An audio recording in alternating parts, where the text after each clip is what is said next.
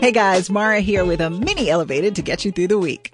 All right, we're going to talk about avocados for a second. Avocados, Maya, aren't they amazing? Oh my goodness, I love avocados. They're so delicious and creamy. And good. Full of healthy fat. I love them. As long as you can find a ripe one. Well, that's always the thing. Sometimes they come just as hard as can be. My husband calls them petrified dinosaur eggs.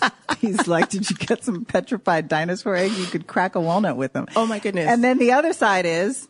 they're either too mushy. They're too mushy. They're like little balls of brown mush. Right. And it seems like they stay ripe for an hour. Exactly. So what is your window? What is your avocado ripeness window? How much time do you really have to waste? Right. So there are a couple of things, right? Avocados, when they come hard like that, I actually found out that when you pick them off the tree, they start to ripen immediately, right? And so when you get them and they're hard like that, if you leave them out, they'll naturally ripen on their own within a week. But if you want them to ripen a little faster, put them in a bag and it'll ripen within, 2 to 3 days. So like what kind of bag? A brown craft bag. And if you put them in with an apple, it goes even faster. Do you have to cut the apple? You can cut the apple. Apples actually give off kind of this ripening effect.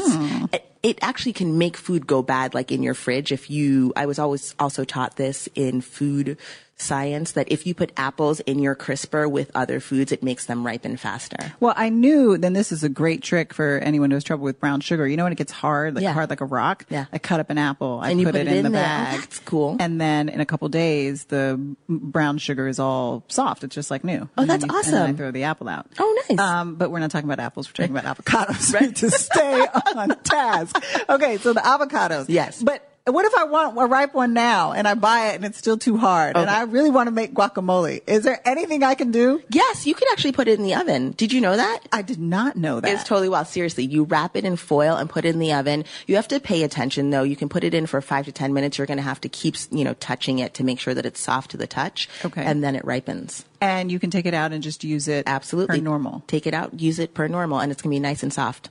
Wow. And I think you bake it around, 250, 350. This is news you can use, like for reals. Sometimes when a girl needs guacamole. You need a guacamole. You got to get it quick. And what about when it's perfectly ripe, but you're not ready yet? Yeah. Is there anything you can do to prolong its ripeness? You can put it back into the refrigerator, and that will slow down the ripening process, but you really only have 24 hours or so, and you're still going to get the brown spots, because avocados are mostly oil, and oils and fats, it tends to continue to ripen. Okay, so about 24 hours. Yeah. Maya, thank you. My pleasure. Maya Feller RD on Instagram and Twitter. New episodes of Elevated drop on Mondays. Please subscribe and review. In the meantime, send me questions, ideas, or feedback. I'm on all social platforms as Mara Scampo and use the hashtag #ElevatedPodcast.